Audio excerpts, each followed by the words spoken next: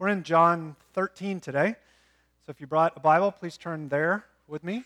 And if not, there should be one underneath the seat in front of you. You can look up John 13 there. This morning we're starting another series in the book of John. This one will last 8 weeks, Lord willing. We'll be journeying together through John 13 all the way through John 17. This is what, if you pick up a commentary or some kind of theological book on this part of John, they'll call it the Farewell Discourse.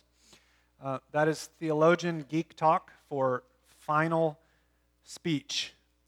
So this is the final speech of Jesus and his final interactions with the disciples leading up to his arrest, trial, crucifixion, and resurrection. If you stop for a minute and think about the amount of time John spends on that section, it's rather staggering. Those 5 chapters make up about 25% of the entire book, and they only cover a few hours. We're talking Thursday evening. So that must mean this portion is really significant for God's people to know. So we're going to journey our way through it and hopefully learn a lot together about what took place the night before Jesus met his death. For the next 8 weeks, we'll be covering, honestly, what I think is some of the most precious and powerful words in the whole Bible.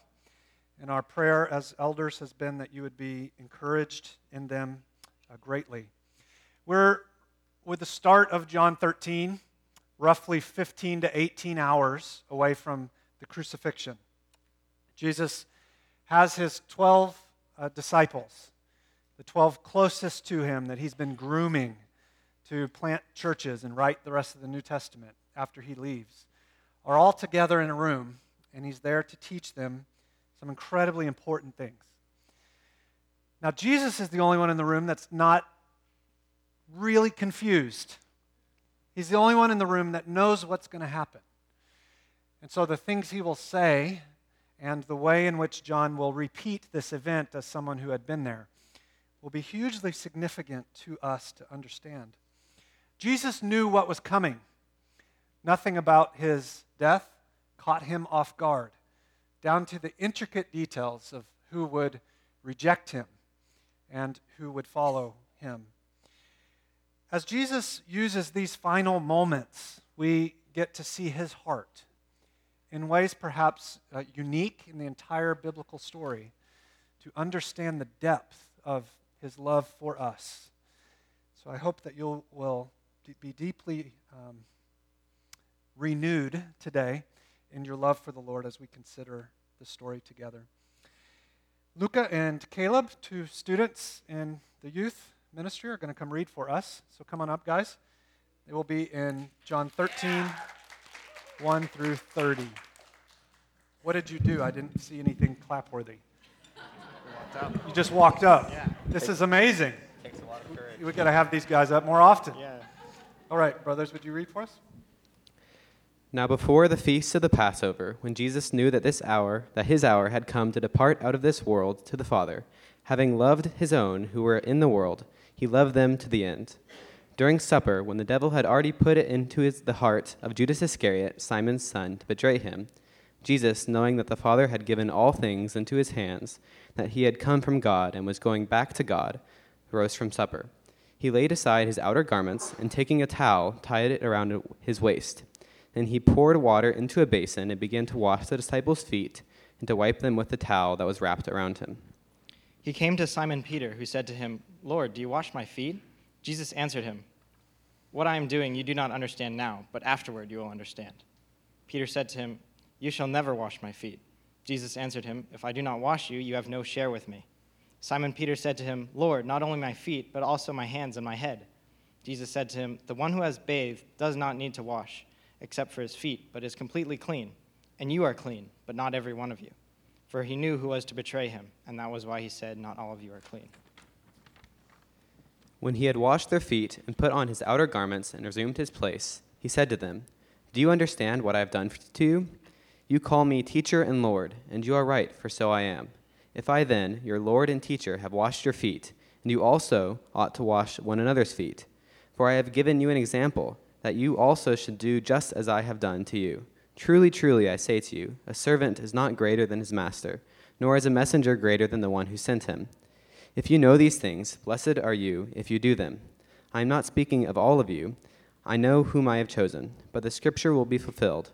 He who ate my bread has lifted his heel against me. I am telling you this now, before it takes place, that when it does take place, you may believe that I am he. Truly, truly, I say to you, whoever receives the one I send receives me, and whoever receives me receives the one who sent me.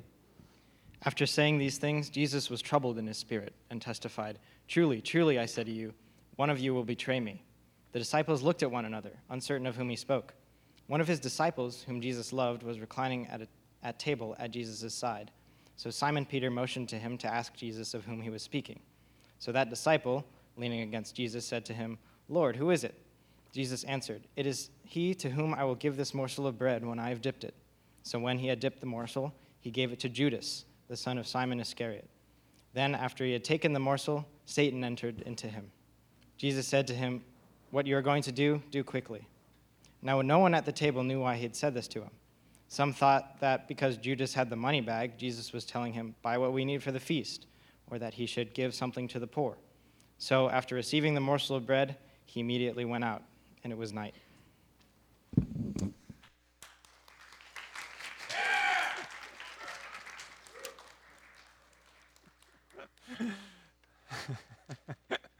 Thank you, guys. This chapter is one of those sections in the Bible that you can read once, observe the basic facts, feel like you've got it, and then move on. But if you go back and read it more slowly and more carefully, at least my experience has been, I found I didn't really understand what was going on at all. I hope that as we slow down this morning together and look at it, that you'll find new ideas here that will be helpful to you, even if it's a story you've heard many times. God used John to record this event in such a way that there's multiple layers of truth being disclosed to us. We'll consider those today by looking through the story at three movements. First, we'll consider what. Second, we'll consider what. Third, we will consider what. So that's what we're going to do today. First, we're going to look at what happened. So just the basic building blocks of the story. What took place? And it's weird. And then we're going to consider what it meant. What was the significance of this story? And then finally, we'll spend a few minutes together on what we should do in response. So first, let's look at what happened. The disciples had gathered together in a room for what was known as Passover. If you're unfamiliar with Passover, that's nothing to be embarrassed about. There's many stories in the Old Testament that teach about it, so that first 2/3 of the Bible. If you turn to the second book in the Bible, the book of Exodus, and read through it, you could sit down this afternoon and do that, probably in 45 minutes to an hour. What you'd find is the Passover was an event rooted in history in which God rescued his people out of slavery in Egypt and brought them in miraculous ways into a place of freedom. And what the Old Testament event of Passover, or the deliverance out of Egypt, was ultimately a prototype of what the New Testament teaches us God's people have in salvation. So if you want to understand something of what God gives people when they become Christians, then read the book of Exodus, because it gives a graphic portrayal of God rescuing people out of slavery in Egypt, and today God's rescuing people something out of far greater significance. He's rescuing us out of sin. And so the Jews had gathered, the disciples had gathered for this Passover meal to remember, as they had likely done every year of their entire lives, to remember this great act of God in rescuing his people. Now, in John 13, these verses contain two essential things that happened. One is the washing of feet. I feel silly saying that. I've already done it last time, but still feel silly. The second is Judas's betrayal. In both cases, Jesus is doing something of a cleansing. In the one, he's showing the cleansing of sin, which we'll come back to in a minute. And in the other, he's showing the cleansing of the group from the betrayer. But let's just look at them briefly in that order. First, the washing of feet. What happened? Well, the disciples were having this meal like they'd had many times before, but then all of a sudden, Jesus got up and he took off his outer robe and he put a towel around himself and he got some basins. And I thought about reenacting this morning, but that whole taking off the robe thing just troubled me, so I decided not to do that. But Jesus took a towel that would have covered up around his shoulder. And then he went down to each disciple kneeling next to them, and he washed their feet. He took a basin and he took a pitcher and he poured water from the basin over their nasty feet, and then he dried them with the towel. Person after person after person after person. Now that is just downright bizarre to us.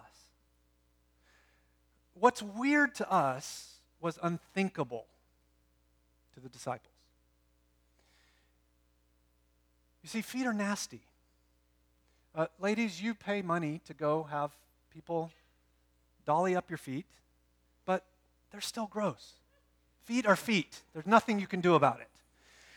But at this point, people wore sandals everywhere they went. Almost every single road was made out of dirt. And as people walked these roads, animals also walked these roads. Animals did back then the same things animals do now. So people walked on dusty, dirty, poop-filled roads. They walked for miles and miles and miles. It would rain. People would be lugging their carts. Food would fall. It's disgusting. And so the normal act of hospitality was if you came to someone's home and you were welcomed to the home, particularly at a banquet, if you were welcomed into the home, then as you entered, someone would wash your feet. They would wash your feet so you didn't mess up their house, but they would wash your feet as a sign of generosity, of love, of hospitality. But it wasn't the owner of the home who would wash your feet. It wasn't some other person who was there for the party who would take their turn and come early. It wasn't even the kids. They didn't get assigned the dirty job. It wasn't even the other Jews who might have lived in the home. The vast majority of the time, if you went to a banquet in the first century at a fellow Jew's home, your feet would be washed by a Gentile slave. Now, the whole discussion about whether that should have been the way it was is for another day. But that's what would happen. It was viewed as the most demeaning, belittling, disgusting task anyone could have. And yet Jesus got up from that meal, took the position of a slave, and knelt down and washed their feet. Outside of this moment, there is zero historical evidence of anyone in a status of being a superior washing the feet of an inferior. The only place we know that this ever took place was in Jesus washing the disciples' feet. It was completely unthinkable. Everybody knows people in power, people with authority, people who ought to be recognized as being in charge, They don't stoop to serve. They certainly don't stoop to serve as slaves, taking on the most vile, disgusting of tasks. But that's what Jesus did. Now, the second thing that took place was the departure of Judas, the betrayer. If you've been with us, you may remember that we've already been told in the book of John that Judas, one of the 12 disciples, would turn on Jesus, would betray him. In John 6 and John 12, we see that in both of those chapters. But here, what's emphasized is not the fact that Judas, in and of his own free volition, decided to betray Jesus. That's true, and that's given emphasis in John 6 and John 12, that John betrayed Jesus because he was a greedy Judas. I did that last time. Judas betrayed Jesus because he was a greedy sinner who'd never really believed and followed Christ. But here, something else is emphasized, and that's the fact that this had been prophesied in the Old Testament, and that Judas, both of his own free will, chose to rebel, chose to have himself hardened by his own sin. And soon after this meal, he would leave. He would tell the authorities where Jesus was in exchange for money. And in that way, he betrayed his master. But here, we see that this was part of God's plan all along. This is another one of those cases that's baffling. How is it that Judas decided to do this very evil thing and is held responsible for it? And yet, God all along said this is what will take place. I'm not sure, but there is no question that that is what the Scriptures teach. Both are true. People are responsible. God is sovereign. Somehow in eternity, those two things meet. Jesus was completely aware of what Judas was about to do. But notice a little detail that might have been easy to miss. As Jesus was washing the disciples' feet, there's no indication in John 13 that he only washed 22 of them. In fact, it seems very clear that not only did Jesus wash the 11, he even washed Judas, knowing exactly what was about to take place. Jesus knelt down by this man who was about to stab him in the back, and he washed his feet. Friend, I don't know if forgiveness is currently a battle for you, but Jesus can enable you to forgive. Even the most painful, evil betrayal you have ever experienced, the Lord's will would be that you would pick up the feet of that person, even if that's only in your attitude toward them, in your lack of harboring bitterness, and by His grace, release them from the guilt that you would want them to cling to.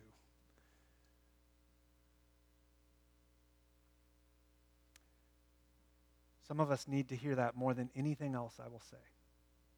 Because what you are binding yourself to is not paying back the other person for what they did, but a tremendous loss in the experience of the forgiveness of Jesus Christ. Because those of us forgiven by Jesus are the ones who extend it. Be careful to withhold forgiveness. Because if you do, friend, you're missing out on the wonderful experience of finding Jesus' forgiveness of you enough for you to extend it to others. Now, one other detail about Judas that might be easy to jump over is verse 18. Would you read that with me? I'm going to just mention this quickly, but I want to encourage you in the way in which you read the Bible, just by in passing mention something. I am not speaking of all of you, Jesus said. I know whom I've chosen, but the Scripture will be fulfilled. He who ate my bread has lifted his heel against me. As Jesus thought about Judas's betrayal, he didn't look at that moment and think, oh my gosh, I didn't know that was going to happen. He knew. He knew exactly what was going to take place. Why? Well, because the Old Testament told him. Because this event had been foretold. Because it had been pre-enacted. Now, if this is a concept you've never thought of before, it will be perplexing, and you might think that guy is off his rocker. But just think about it and get together with some other brothers and sisters to talk it through. But Jesus knew that God was going to, through Judas, bring about this betrayal because something very similar took place in King David's life. And it took place in King David's life in order to point forward to Jesus. You see, the Bible from beginning to end is about Christ. And so if we read it correctly, and it'll take the rest of our lives to be learning how to do that. This isn't something that gets mastered. But if we increasingly learn what the Old Testament is doing, then we'll find that it's pointing forward to the beauty and the love and the sacrifice of Jesus Christ. That quote, it's likely put in quotations or cross-referenced in your Bible, comes from Psalm 41, verse 9. That phrase that references, "He who ate my bread has lifted his heel against me." King David wrote this psalm very likely after or during the rebellion of Absalom. Absalom was someone who attempted coup in order to take the kingdom from David. Absalom was encouraged to do that and sort of spurred along, if you will, by a guy named Ahithophel.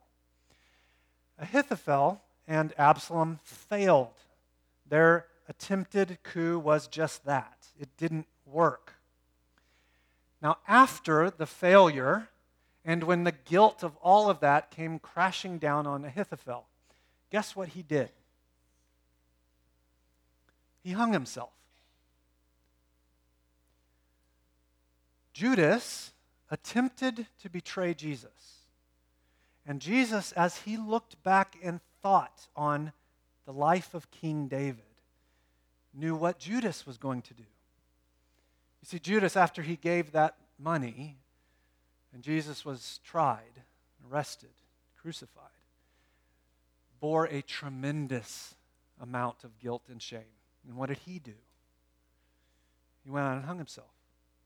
See, what Jesus is showing us is King David was an example, a type, a foreshadowing of the fulfillment of what Jesus would do.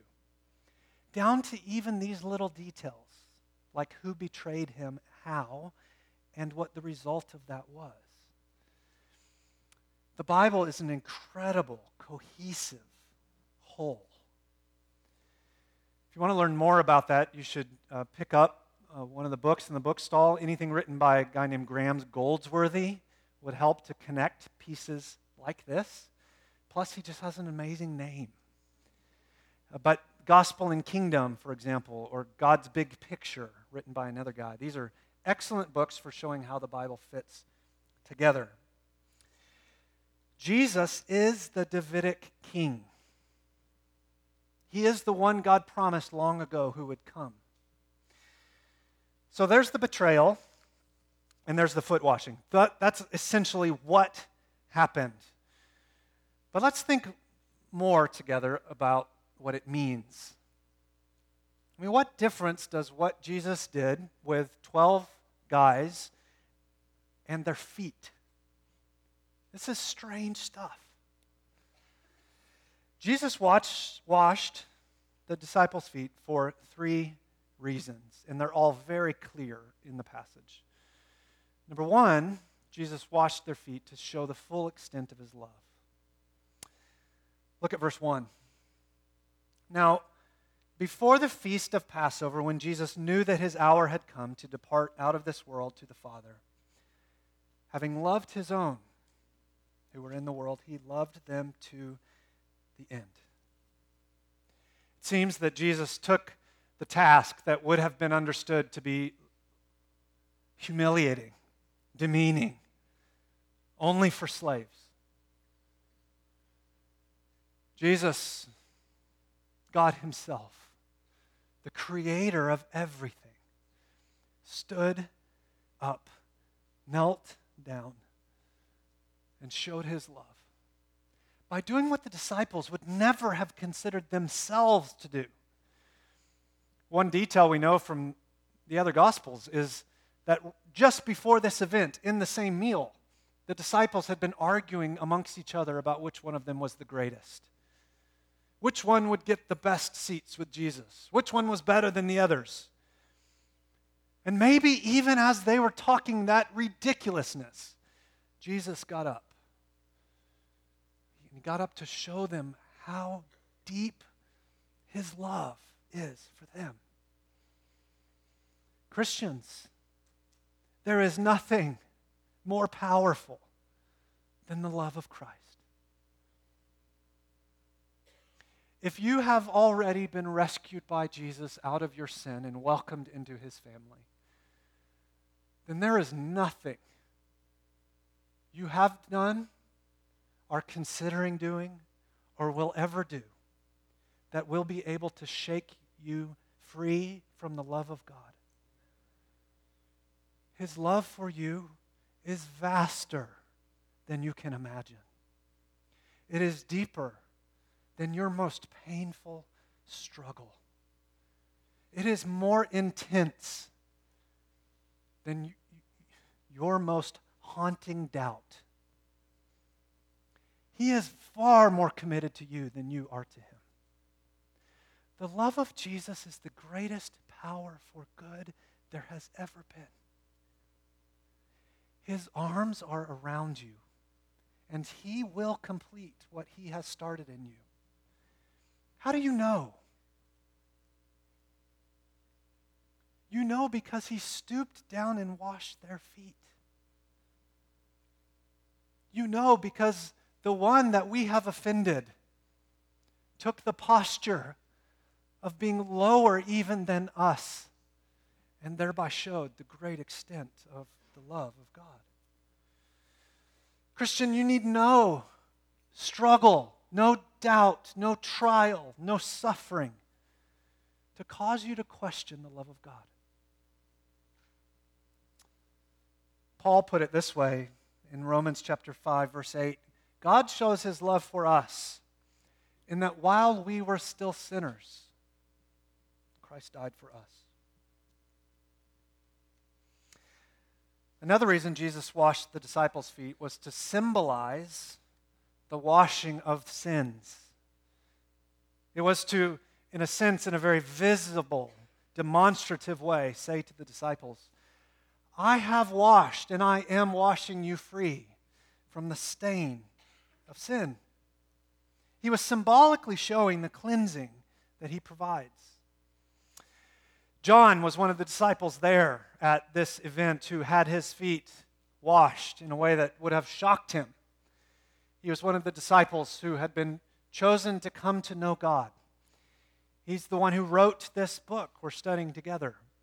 He also wrote another book, several others, but one of them is called 1 John. And in 1 John chapter 1, he says this, if we confess our sins, he is faithful and just to forgive us our sins and to cleanse us, that's the same word, to cleanse us from all unrighteousness. Maybe as John wrote that, he was remembering this event, that Jesus washes away filth. Friends, our greatest need is to be washed free from our sin. There is nothing more important that God will ever do for us than to cleanse us from the moral guilt and stain of sin that we hold. Only the sacrificial substitute of Jesus could do that. Let's think back for a moment to David. We talked about King David for a minute. King David had lived in many ways an honorable kingship. And yet one day he was up on his roof when he should have been out at war. And as often happens in middle age, he was not following through on the things he was supposed to be doing. Instead, he found himself in a time of ease. And so as he gazed out across the valley, he saw a beautiful naked woman taking a bath. And friends, anytime you're in a position of authority, you can either use that authority to serve and for the good of those under you, or you can use it to manipulate and dominate. And unfortunately, in this case, that's what he did. He called for Bathsheba, and she came. And despite the fact that they were both married to others, he slept with her. Bathsheba went home, and not long later, David got word that she was pregnant. So David, rather than being an honorable man, he called for her husband to be brought back from war so that everyone would think that husband went home to his wife and they enjoyed each other, and that's why she's pregnant. And yet, he wouldn't go home. The husband stayed. And so the next night, King David's sin got even deeper. He said, I'll get that husband drunk, and then certainly he won't be thinking straight, and he'll go home to his wife. But even in his drunken stupor, he showed himself to be a more godly and honorable man. He didn't go home. And so just like our sin, as we dig a little bit and we don't fess up, then we dig a hole deeper and deeper and deeper. David ended up writing a letter saying, move this husband to the front line in order that he would be killed. That way no one will ever know. Then he handed that letter to that husband. That husband left Jerusalem, traveled to the front lines, carrying his death sentence. It's awful. David kept this concealed until he was confronted.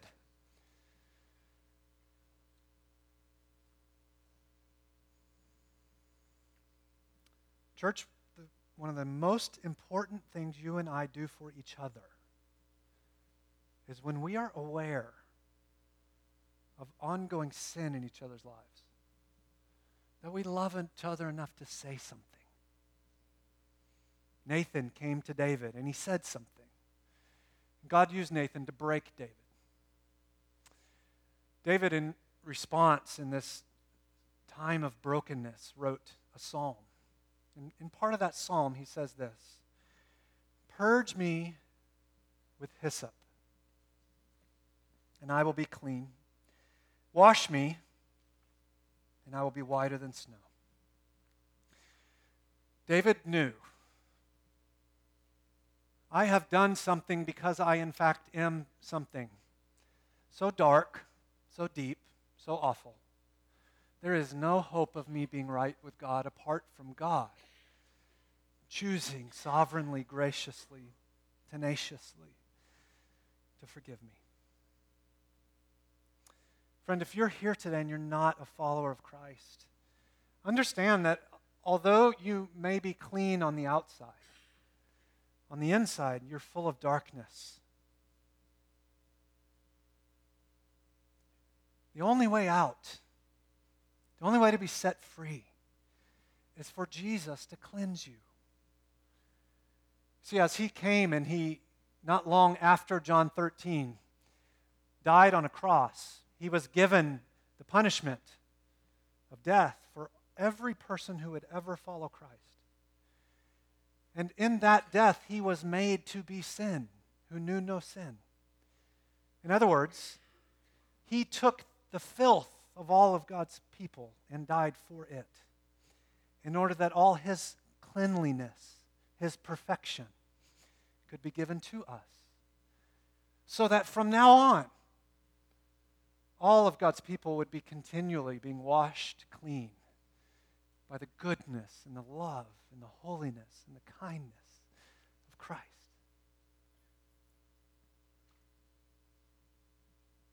Do you need to be made clean today? You won't get it because you sit here. You won't get it by stopping something particularly egregious.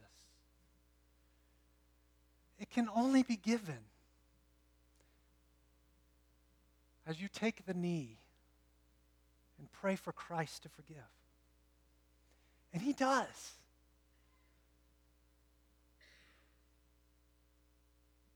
Jesus enacted this washing of feet to show that there is no stain that cannot be removed by His shed blood. Finally, Jesus performed this washing of the feet in order to call us to do something. Are you nervous yet? Look at verse 13. Jesus says, "You call me teacher and Lord." You're right, for so I am. If I then, as your Lord and teacher, have washed your feet, so also you should wash one another's feet. For I've given you an example that you should do just as I have done to you. Truly, truly, I say to you, a servant is not greater than his master, nor is a messenger greater than the one who sent him. Brothers and sisters, our cleansing by the sacrificial Savior exemplifies the attitudes and the actions of all of God's people. Jesus' posture of washing the disciples' feet is supposed to be the normal course of action for all of God's people. Now, not literally, physically washing feet. Perhaps there might be some case in which this story is used by God to encourage you to literally, physically wash someone's feet as a demonstration of humility and love. But really, when Jesus said, "I've given you an example that you should do just as I have done," what He meant is to take up a posture of being willing to do whatever needs to be done for fellow Christians. We know that because from this point on, there is no record in the Scriptures of people washing other people's feet.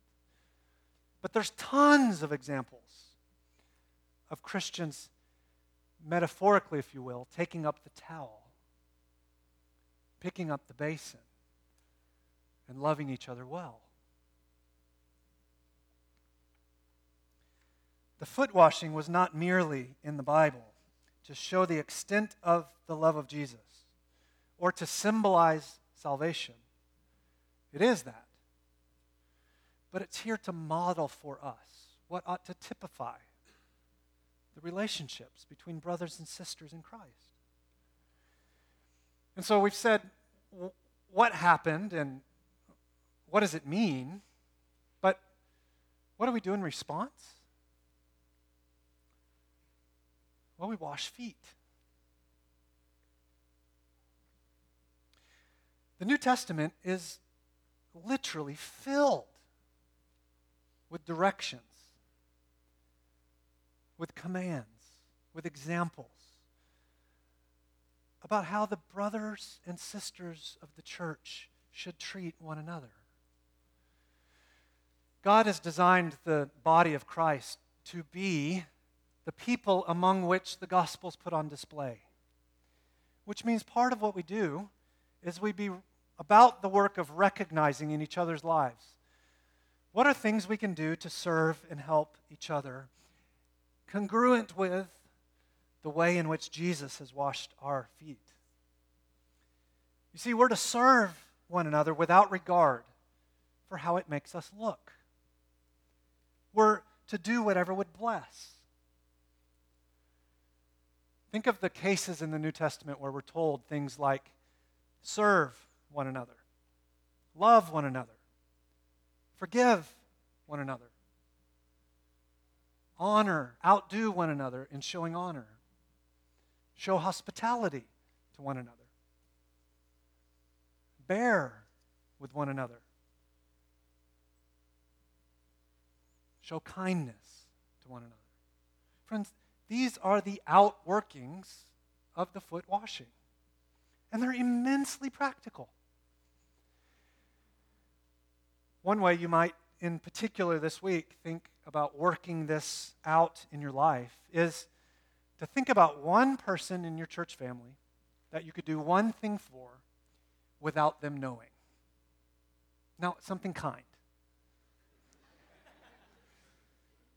Who is a brother or sister in Christ that you know has been interested in a particular topic? You could jump on Amazon and order them a book, have it sent to them anonymously. Who's somebody you know that's been sick with the flu? It's just everybody in the room. Would you pack up a meal, take it to them, and ring the doorbell about 6 p.m.? Who's somebody's car that is just more disgusting than the disciples' feet? You could go to their house and wash it.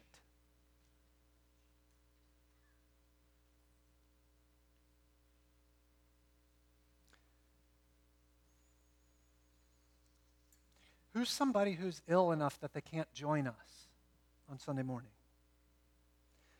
That you could wash his or her feet by going and spending an hour with them. And may, in fact, be anonymous because they may have no idea who you are. I'm serious. Friends, there are an infinite number of ways we can love each other. I think the first rebuttal to this is, I'm too busy. And there might be a few people in the room that is true for. But the vast majority of us have traded what the Scriptures would tell us is real rest for something more like escapist recreationalism. And so we worship leisure instead of resting in such a way that it fills us back up, that we might head out again to serve each other with kindness. So one of the great things you might need to do is let go of a hobby. Go to sleep earlier, that there might be more energy to give yourself more tenaciously to caring for the needs of people. We are people enamored